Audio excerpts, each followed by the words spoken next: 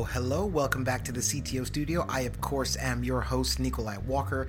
I am in my favorite seat doing my favorite thing, and I am in studio today with Casey Kleindienst. This is our final interview, sadly, but hopefully we will have him back. He is the Director of Supply Chain Management, and as such, it is only fitting that I have to ask this question.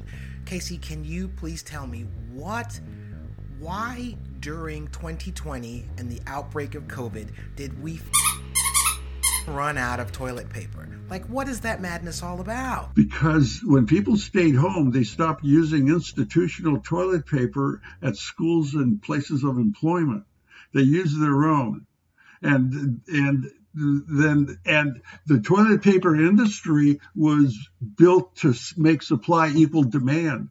So when the demand shifted from institutional use to domestic home use, that toilet paper, there was no supply for it.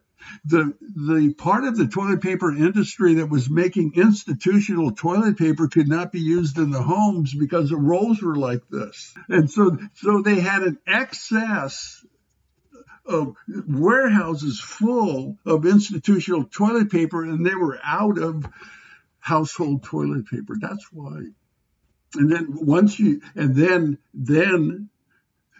have a perceived scarcity, then all of a sudden the domestic demand,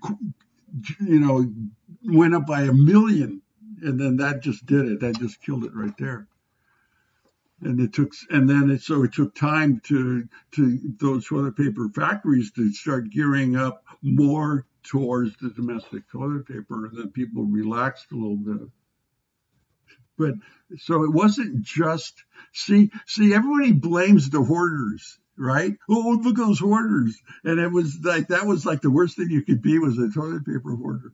But they didn't understand the root cause of where this thing came from, And the toilet paper hoarders were acting precisely the way they should have. But here was the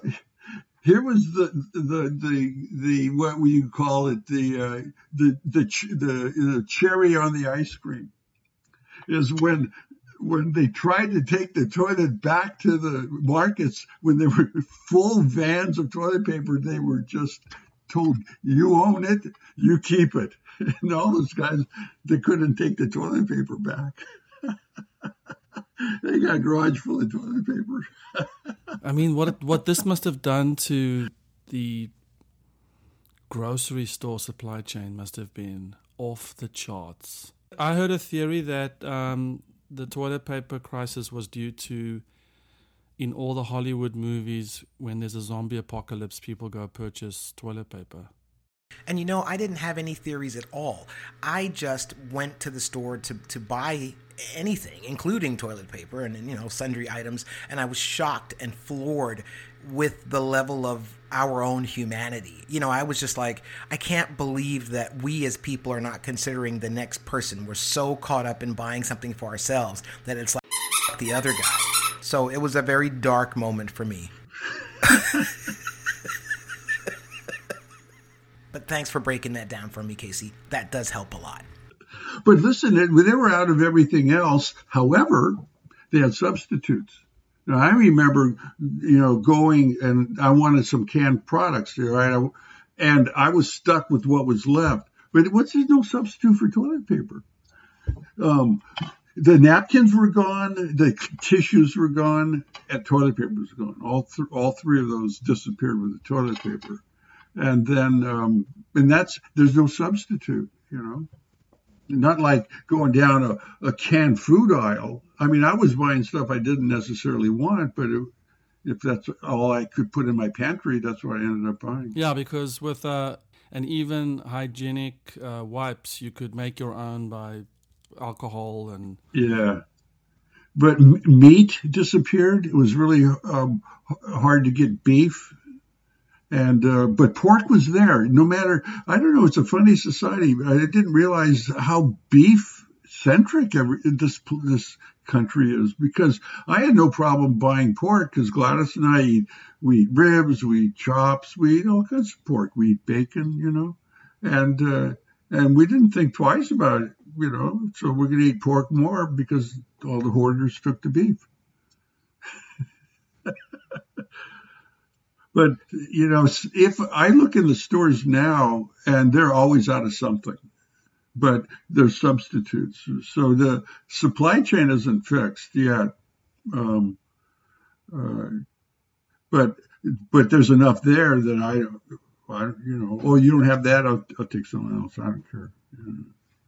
But it's there's the warehousing. There's no warehousing anymore.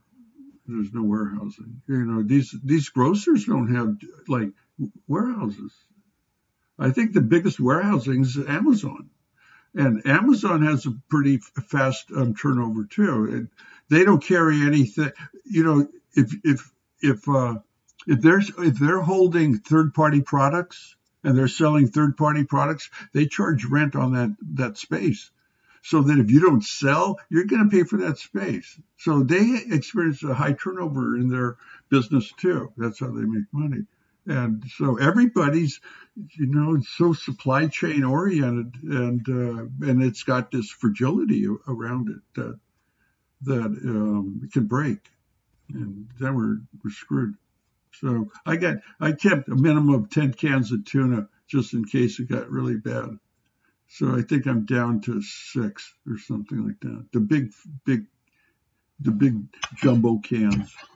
Yeah, I'm always good for a tuna sandwich once in a while. So. You know what, Casey? Me too. I'm always up for a good tuna sandwich. Yeah, man-made. This is a man-made disaster.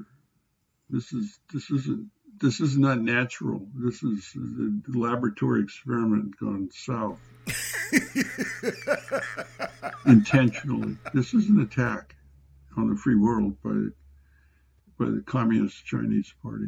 Hey, that guy wanted to know this morning. He wanted to know what I meant by experiment, and it's good we didn't go down that path. I'm glad you changed the subject in an instant because I wasn't about to engage him anyway. So that's why I was a little reluctant to say too much. I said too much, and I know it's a real sensitive subject. I was in many conversations over the last 3-4 months, and I've come to contemplate what constitutes a conversation that people can't have versus one that they can. And I find it to be very interesting how heated and upset people get so quickly. That makes it really hard to have discourse, because one person has an interpretation of events that does not align with another person's system of beliefs. And instead of it being and this doesn't apply to this morning, I'm just talking in general, instead of saying, wow, that's interesting, you're saying it's an experiment, I don't get it. You're saying it's intentional, I don't agree with that. Well, okay, so let's talk about it. Let's agree to disagree. Let's challenge each other's assumptions. Let's just have a conversation about it. But it seems like that is unacceptable. It's everything is charged, heated. And it makes me sad that we can't. I know what happens for me personally is fear. I feel afraid. I feel when I have to stand up for something I believe in that I know is going to challenge someone else's beliefs, I feel fear. So mostly because I think I'm a people pleaser. I mean, I have my own reasons.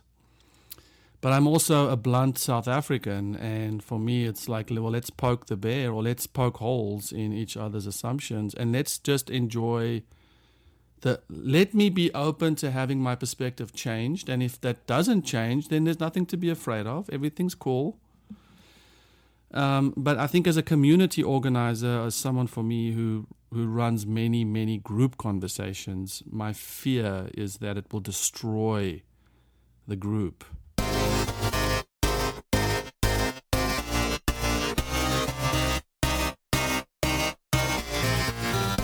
Yeah, that's healthy. I think that's a healthy fear. As a commander of the VFW in Mission Viejo, I'm sensitive to that too. I'm really, I think only in a leadership position do you see everybody equal. That there are good guys, bad guys. That we're responsible for the crew, and anything that's gonna cause them to attack each other, we're not going to do. We're not going to do. It's not a matter of who's right or wrong. It's we don't want the attack. We don't want that conflict because we already know it's not going to lead to anything productive. I'm the same way.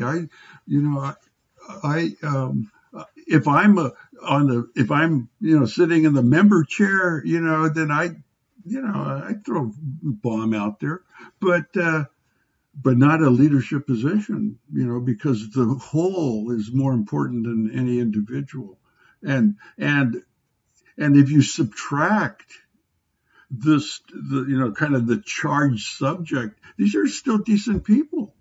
There's nothing wrong with these guys. And I'm talking about what we're talking about. But it's charged because there's some there's this wrong attachment that my truth is my belief is true and your belief is not true, and I'm a good person and you're a bad person, and so if you're a bad person then I can never get along with you. So that's attached to this contentious subject, is this morality of the other. Right. Or I think you're a bad person for what you believe, or I think you're an evil person for what you believe, right? Yeah. And if you're bad, that means that I should destroy you, right? If you're evil, I should destroy you. But that's what that is my rainbows and unicorns desire for 7 CTOs, is that we can have pretty heated, well, not the emphasis isn't heated. The emphasis is contentious topics, diametrically opposed views, but still have a discourse that doesn't require you to withdraw yourself from the process in order to stay true to yourself. Because I think that's what people do, is they remove themselves from, well, I cannot be associated with this or you or that, and I don't think it's a simple solution, but I think it's sad when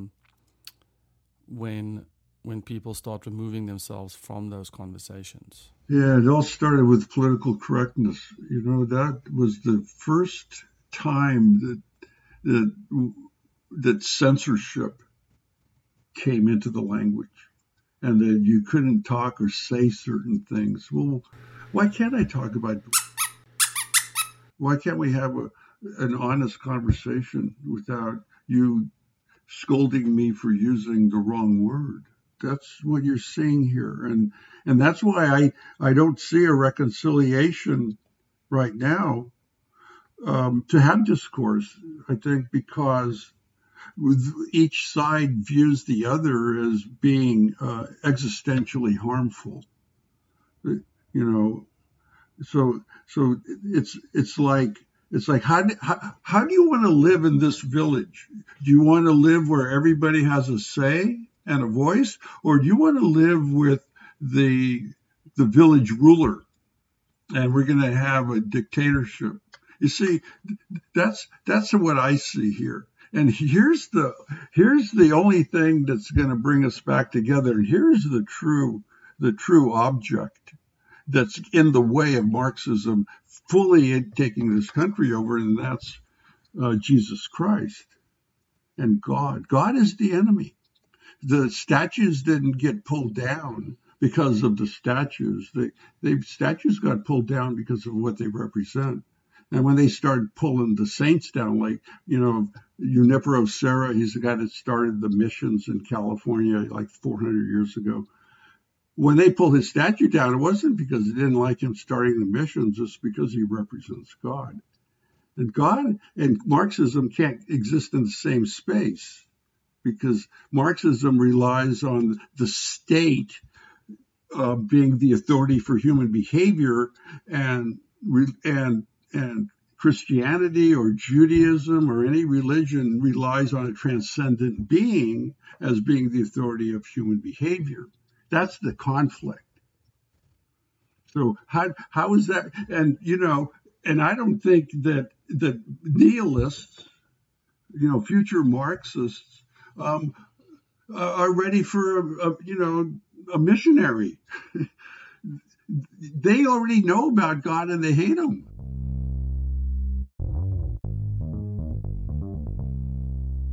Well, as the band Tiny Stills says, everything good eventually hurts, and sadly, this is hurting because this is the end of our segment with Casey Kleindienst. Hopefully, we will have him back. He is the Director of Supply Chain Management, and he is currently a professor at Cal State Fullerton. So do go check out his LinkedIn for more information about him and his orthogonal thinking. Now, if you are enjoying what you're listening to, please subscribe to this podcast available in iTunes. Do go check out 7ctos.com, and as always, we will see you next time with another interview.